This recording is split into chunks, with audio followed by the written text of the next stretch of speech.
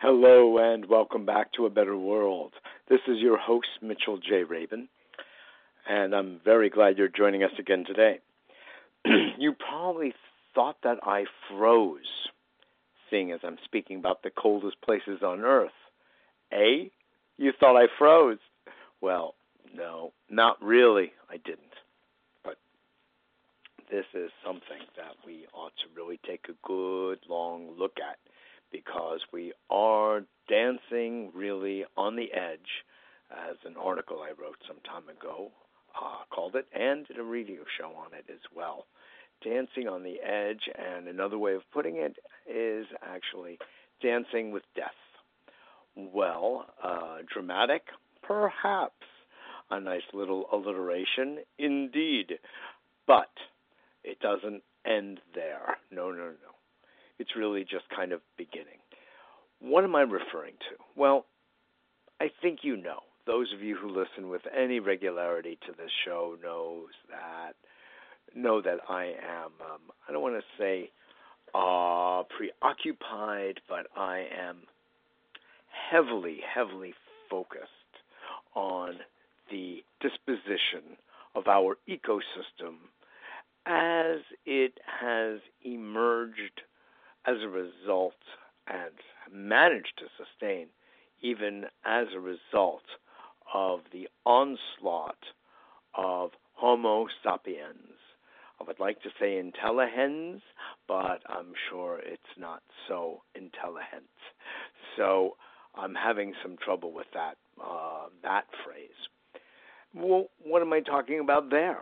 Well, if you puncture a body and you pry it and extract from it and poke it in every single way, shape, and form, if you take its precious air and pollute it, its water, and contaminate it, and its soil, and genetically modify it, you end up with a mess, a veritable mess on your hands. So, well, next variable. Do that over the course of 100 years, 200 years, and you have a mess. So that's what we have today, a mess. Well, that doesn't sound like a very scientific term.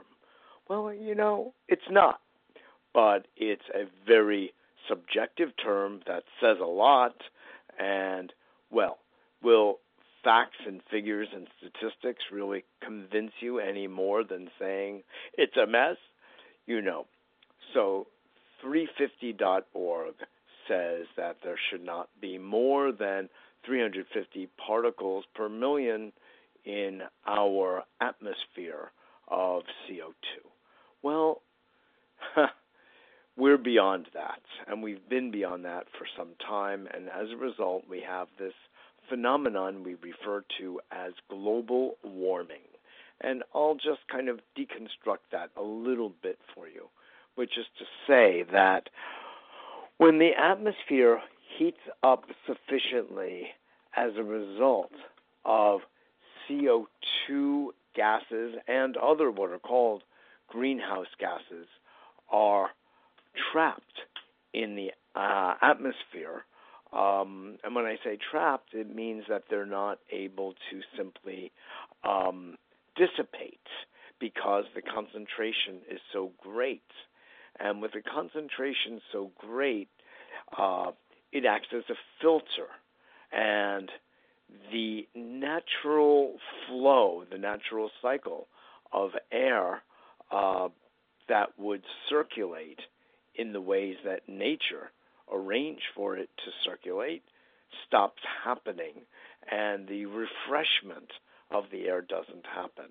So there is a level of toxicity that's in the air and a heaviness as well, because I believe that the greenhouse gases are a little heavier, and as a result we get this kind of toxic tank effect and greenhouse gas effect.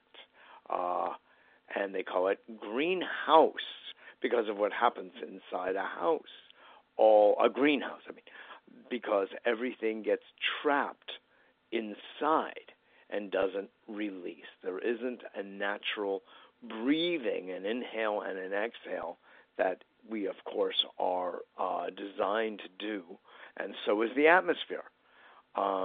Wind, there are any number of things that help to assist in the breathing of the atmosphere. And we end up living in a toxic tank or a toxic soup, and the heat rises, and when the heat rises, ice melts, and we get warm, and all sorts of downstream, no pun intended, consequences begin to occur. Now, people like our president, poor soul, says when we had the polar vortex out in the Midwest, well, it hit lots of places, including New York, just a few short weeks ago, said, well, so much for global warming. It just shows the ignorance this man possesses. He possesses ignorance. He is truly uneducated. And what I mean to say is that when greenhouse gases are trapped, as in a greenhouse, in our atmosphere, what it does is it creates such havoc in the ecosystem that all weather events are enhanced, exaggerated, amplified like that in both directions of heat and cold. Why? Because the system is thrown off. Everything is thrown off. So you end up getting anomalous weather patterns, things that we cannot predict, that our computer models, which once were fairly able to be predictive, are no longer able to be so because the system is so abnormal. It is so out of alignment with its natural, no pun there again, ways, because we have brought forth through our actions an unnatural context, state of things, and we are suffering profoundly because of it. So much so that I would name today's show What I Did, which, of course, if you didn't see it, is Mitchell speaks of the coldest places on Earth. You would think immediately the Arctic, the Antarctic, South Pole, North Pole, right? Well, they're melting. They are melting. And that's what I mean. What were the coldest places are starting to warm up. They are melting. And other places are even colder than the North Pole. I don't know what Santa Claus is going to do, but some polar bears are packing their bags. Anyway, I looked up another definition that's probably a bit more elegant than what I shared with you of global warming, which is this: a gradual increase in the overall temperature of the Earth's atmosphere, generally attributed to the greenhouse effect caused by increased levels of carbon dioxide, chlorofluorocarbons, and other pollutants. Yeah, about 40 or so other major pollutants, those that we've identified, and there might even be another 40 or 42 pollutants that we haven't yet identified, because the problem is way bigger than we are, and we are like a little fish swimming upstream in understanding the nature of nature. So it's just enormous. It's just an enormous problem. So here, let me share with you a little bit further in depth about the nature of global warming and its causes. Global warming occurs when carbon dioxide, CO2 of course, and other pollutants and greenhouse gases collect in the atmosphere and absorb sunlight with solar radiation that have bounced off the Earth's surface. Normally, this radiation would escape into space. That's that breathing I was referring to, the exchange, air exchange, heat exchange, cool exchange. But these pollutants, which can last for years to centuries in the atmosphere, trap the heat and cause the planet to get hotter. That's what's known as the greenhouse effect. And in the United States, the burning of fossil fuels to make electricity is the largest source of heat-trapping pollution, producing about 2 billion tons of CO2 every year. Coal-burning power plants are by far the biggest polluters. The country's second largest source of carbon pollution is the transformation sector. My bad, as they say. No. The transportation sector, that was very funny, which generates about 1.7 billion tons of CO2 emissions a year. Curbing dangerous climate change requires very deep cuts in emissions, as well as the use of alternatives to fossil fuels worldwide. The good news is that we've started a turnaround. CO2 emissions in the United States actually decreased from 2005 to 2014, thanks in part to new energy-efficient technology and the use of cleaner fuels. And scientists continue to develop new ways to modernize power plants, generate cleaner electricity, and burn less gasoline when we drive. The challenge is to be sure that these solutions are put to use and widely adopted. Well, this website from which I am reading is not up to date, sadly, because while there was a steady decrease from 2005 to 14, it is my understanding that in the year of 2018, it actually climbed back up, not to the levels before 2014 and 2005, but they still went up instead of down, and that, in these circumstances, is nothing short of alarming. At this point, we simply cannot afford an uptick instead of a downtick. Some say it doesn't even matter because we have passed so many tipping points that the ecosystem is in some way in a free fall, be such because we cannot see most of what's going on. I mean, and that goes for life itself, doesn't it? We cannot see what is really happening in the invisible world. And the invisible world could be understood as what's happening energetically. It could be understood as what's happening spiritually. But it can also mean what's happening on a molecular level, which we do not see. So I don't think that all of those are actually separate. But to stay material about it, it's to say that there are molecular and atomic, subatomic changes that are occurring in the very nature of things because they are being influenced unnaturally by the elements which have been so heavily polluted and contaminated. The air, the water, the soil. And when you do this for extended periods of time, it is an assault on these elements. These elements are what actually sustain our lives. So we're dealing with a big thing here. We're dealing with a big, big thing. By the way, I want to actually invite y'all to call in today if you would like to 602-753-1860.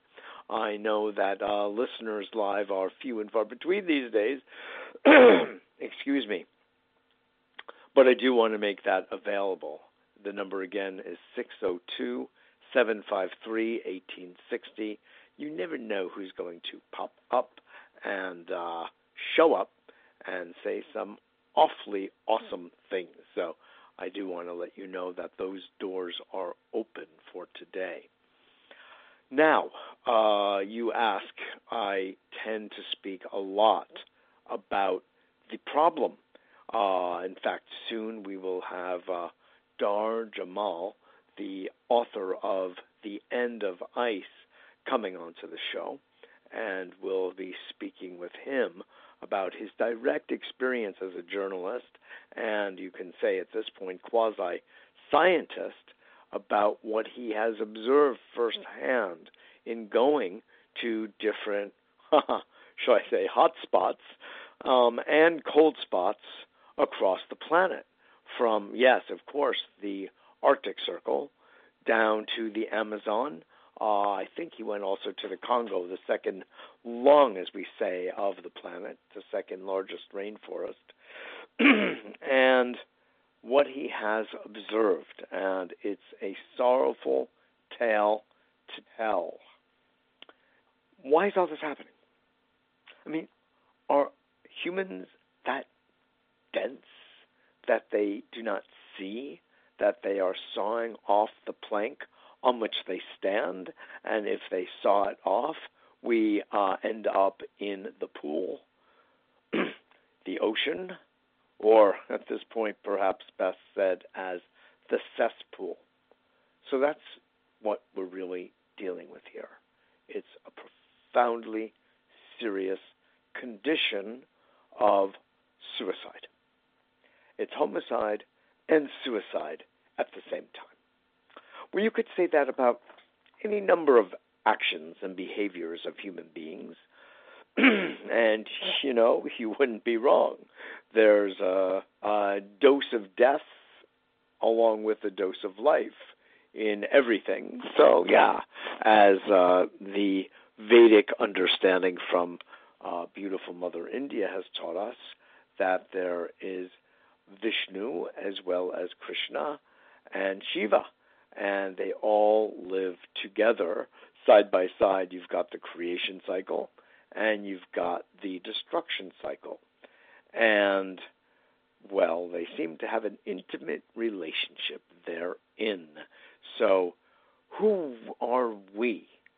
What would have us want to live and to live well, to care for ourselves?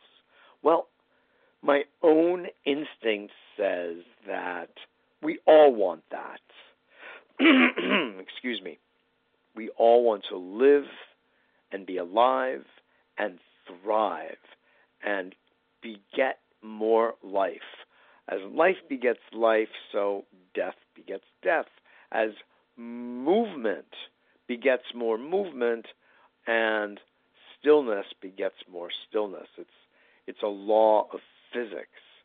So we want to pay attention to that too. But so, in other words, a body in motion tends to stay in motion. A body at rest tends to stay at rest. And I say a body that stays alive tends to stay alive and want more life. And, well, in some way, vice versa. It's a discussion.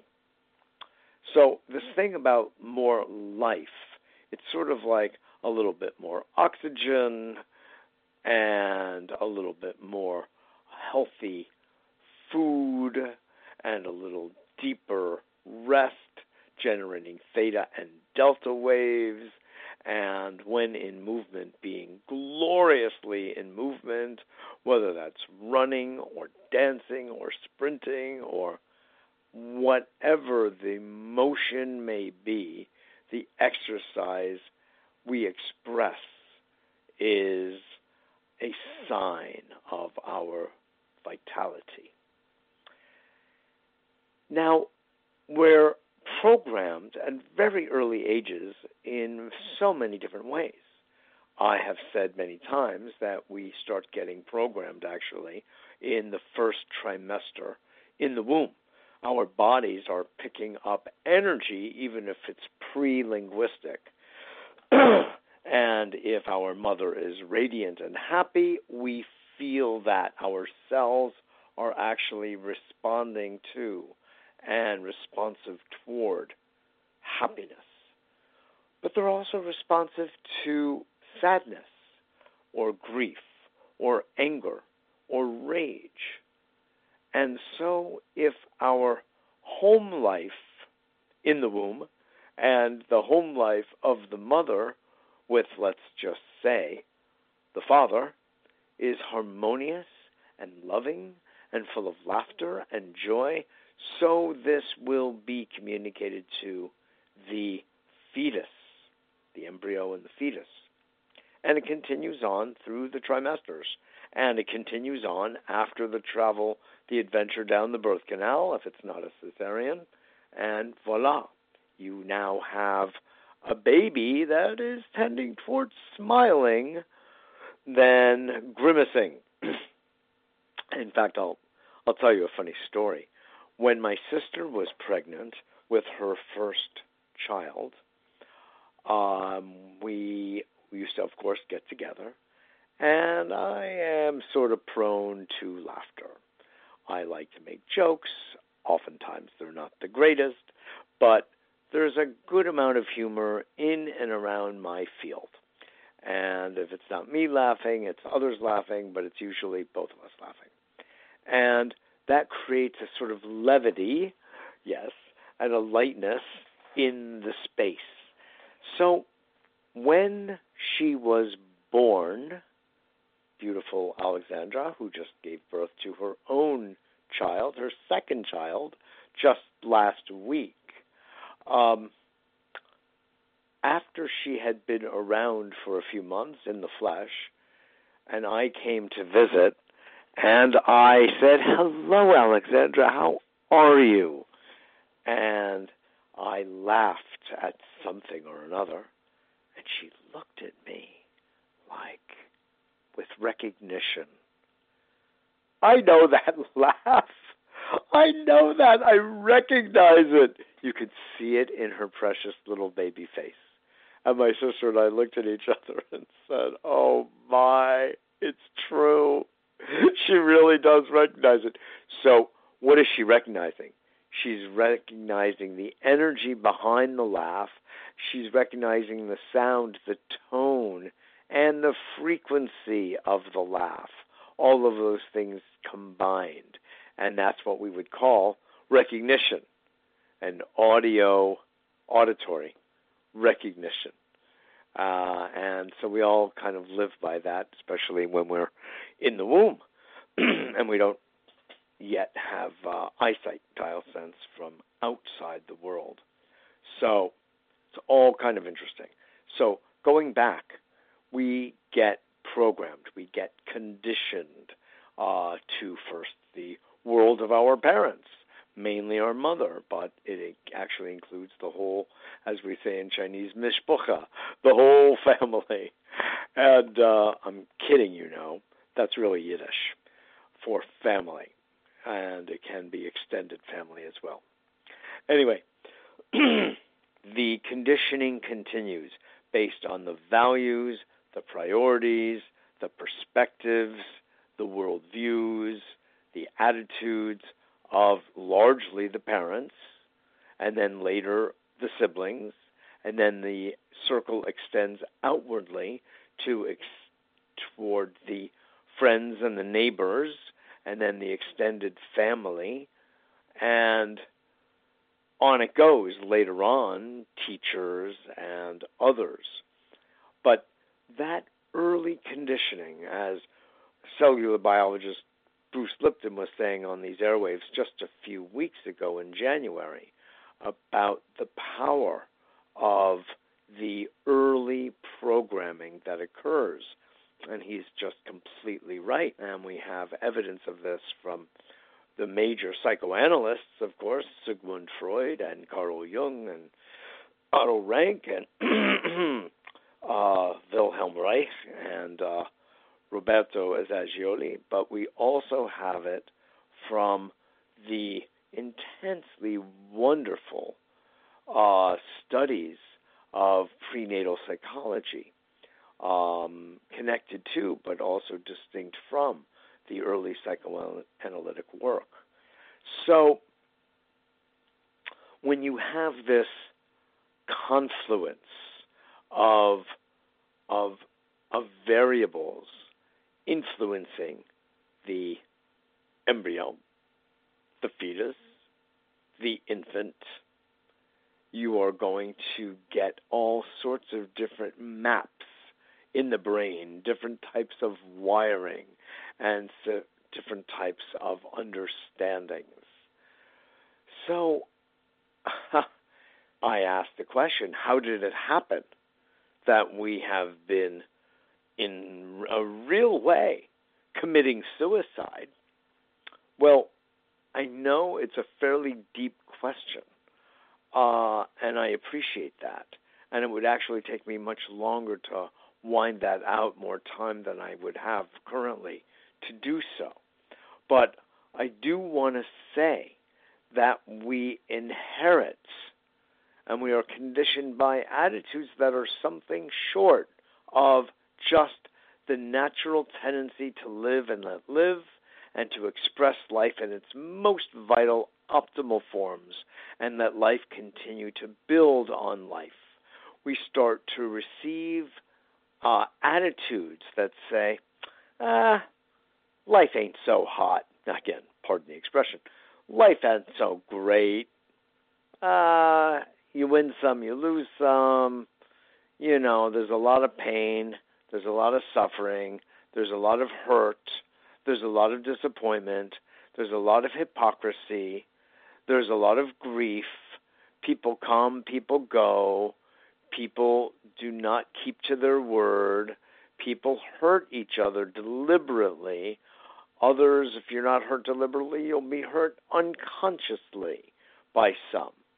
And people tend to look out for themselves oftentimes more than they look out for others.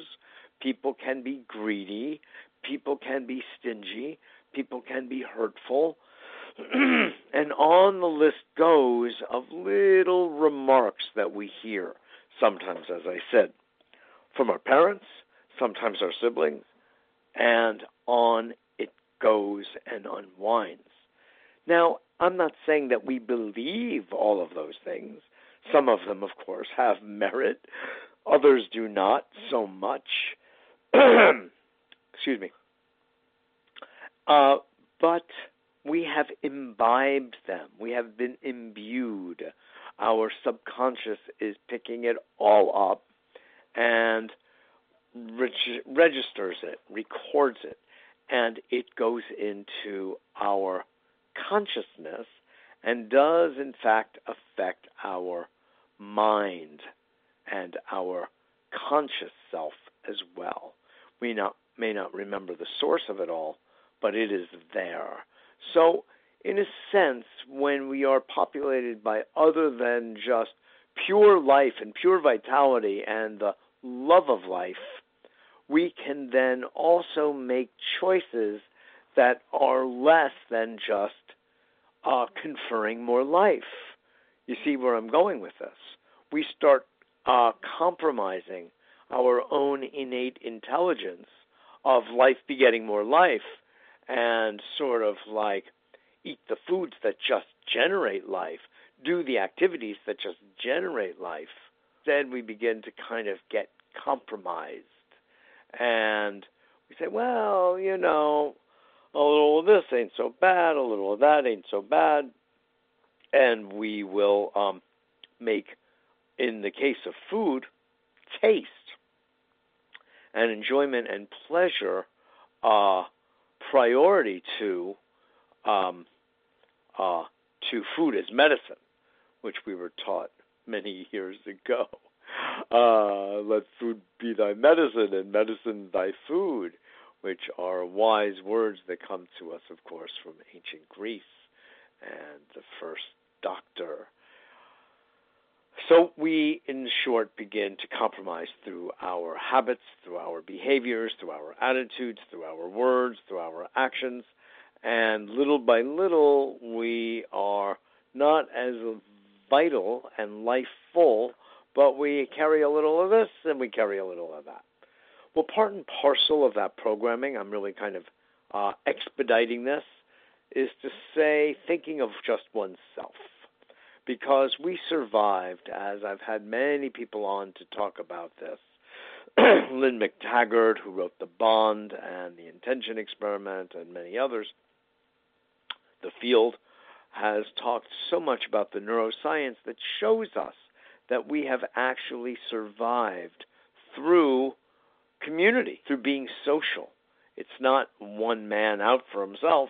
That is a serious misunderstanding of the science, for sure, and even, I believe, of Darwin.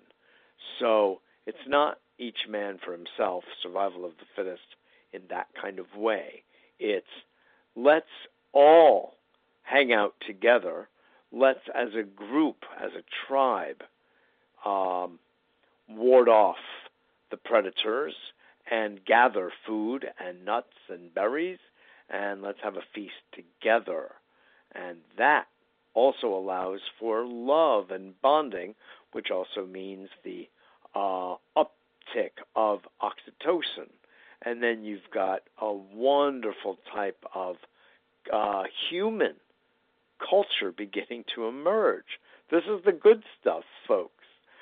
But over time, with the advent of agriculture and the advent of what became known as private property, land for growing, so Mr. Jones could grow more than Mr. Smith next door and have many more crops in the marketplace to barter or sell, and therefore can maybe attract more wives or have more artifacts, more art, what have you. And so that whole enterprise, no pun intended, begins to unfold and flesh out until finally we have a full-blown system that's based on acquisition, it's based on self instead of group, and we have ultimately a mess on our hands where a couple of individuals, for instance, buy politicians, and there aren't that many of them, and buy them and dictate to them, really, truly dictate what laws should pass, which ones should not.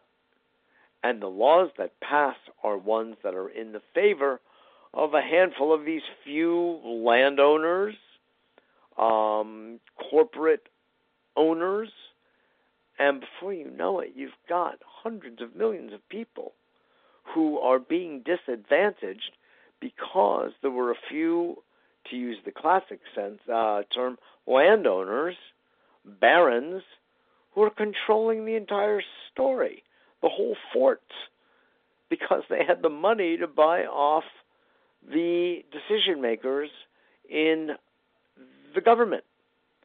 So you see how perverse the whole thing became, and I'm saying that it has a lot to do with the commencement of agriculture. Well, it's not only me who says this. There are many people who say this. And one of the most interesting ones comes from a novel called Ishmael. If you haven't read it, it had a profound effect on me. And it's a very interesting way to learn about the history of humanity. And who you learn it from, well, I cannot tell. I cannot tell. We are all who read the books sworn to secrecy. And you'll understand when you read it why. So I'm going to leave that at that.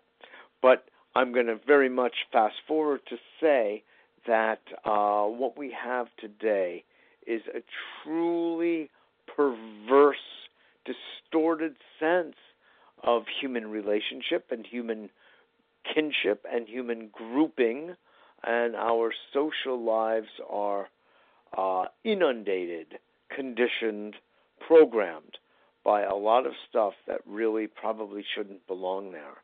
And it has led to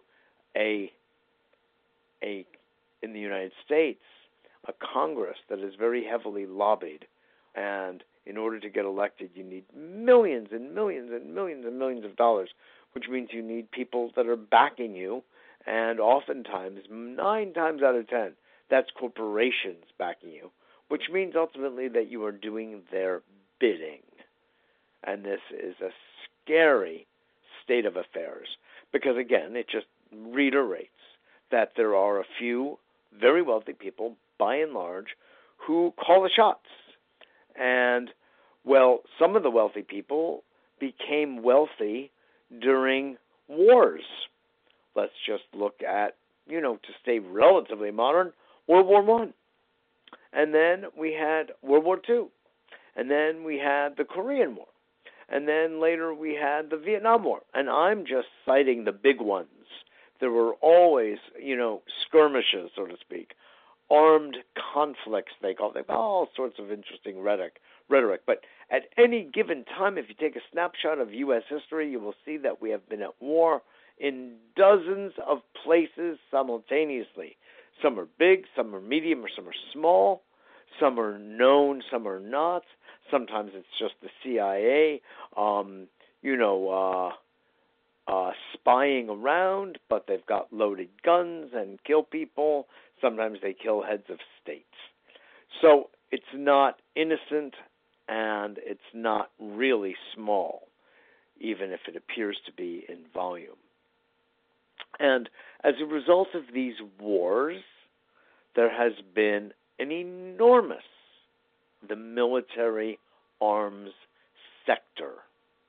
That means guns, that means bullets, that means rifles, that means tanks, that means armaments of every size, shape, and form, every last little gizmo that gets developed, like night goggles to be able to see the enemy in night, planes that cost billions of dollars each. They fly this way, they fly that way, they fly upside down, they fly in ways that they cannot be detected, radar, submarines. I mean, there is an entire war economy that squashes everything else. It's probably the largest of them all, second only probably to the pharmaceutical, what we call big pharma. These are, and then next to the chemical. These are the most enormous and dangerous areas and industries. And they dominate our economy, and they dominate the Pentagon, and they dominate our Congress. And yes, they employ people. So what? It's a war machine. Who cares if it employs somebody? Is that so noble if your job is all about building missiles? No, I say no. Others will heartily disagree. You know that. I say absolutely not. Not maybe not. I say absolutely not. In a world where we have such profound, brilliant technology having to do with solar and geothermal and wind technology and tidal technology and ocean technology and pumped hydro and, oh my God, so many things, wonderful ways of nourishing soil and planting seeds and doing hydroponics and doing aeroponics. There are all of these awesomely creative ways of getting employed. You don't need the missile industry for employment, except if you are lazy and you just want to keep the status quo going. It's unfortunate that we ever had wars, I think. But there were some loose cannons, no pun intended, that were out, and like Hitler, and we had to build up a war machine for a period of time to deal with that madness. because it appeared that there was no negotiation. Not with this guy. There are, I think, almost always ways of negotiating, but the answer is not always. And for that wee little amount of not always, we don't need to be spending 26 times more on our war efforts and on our military than all other nations. Actually, I think the phrase is if you take the top 26 nations beneath us, China, Russia, all of the EU and beyond, their military budget does not equal ours. Nowhere near.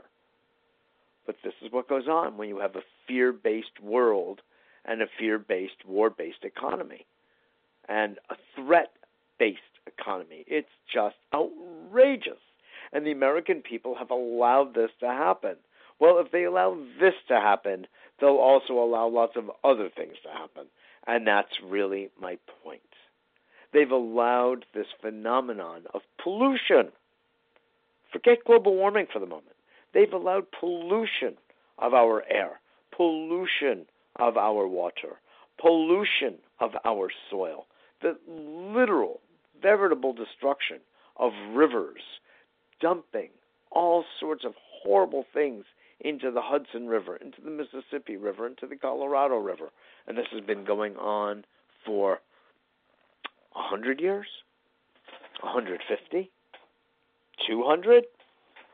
When was the Industrial Revolution revolving? That's right. You got it. You can do the arithmetic. It's a horror show.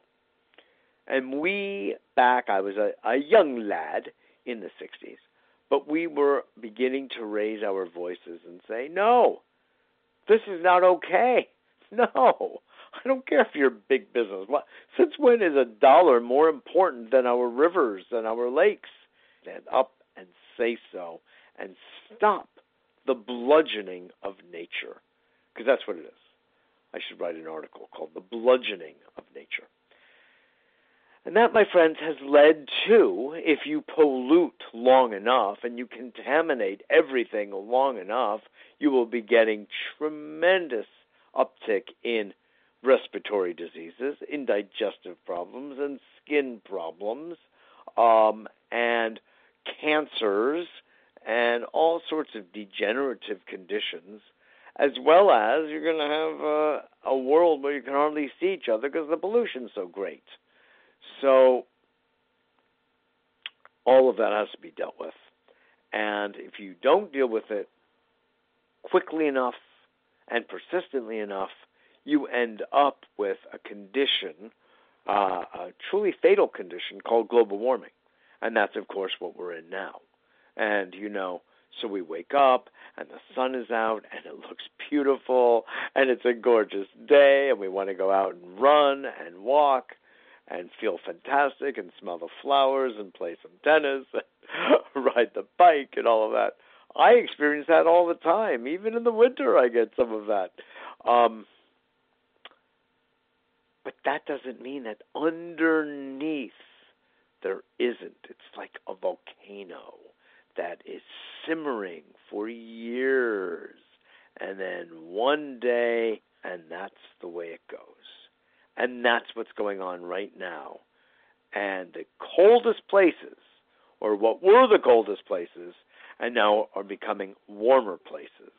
And this is a problem of immense, unspeakable proportion, because it means that not only human life, but all sentient life, probably except for cockroaches and fungus, will make it through, eventually.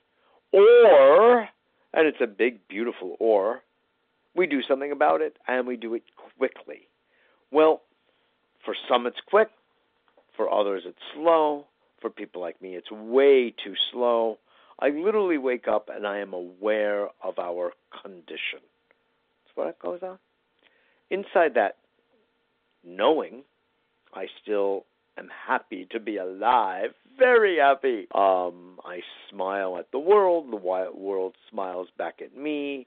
I do some qigong. I do some stretching. I feel fantastic. I thank the world. I thank my God. I thank all those in my life for being here. I thank my cells. I thank my liver, my organs.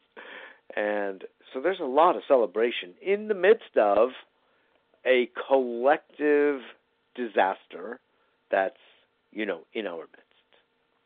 But Paul Hawken, on this show, fantastic environmental activist, writer par excellence, who is the author of Drawdown, and we spoke with him, as you recall. We spoke with his co-author, Catherine Wilkinson, about these matters, and he said something utterly, beautifully elegant and profound that I repeat to many people a lot.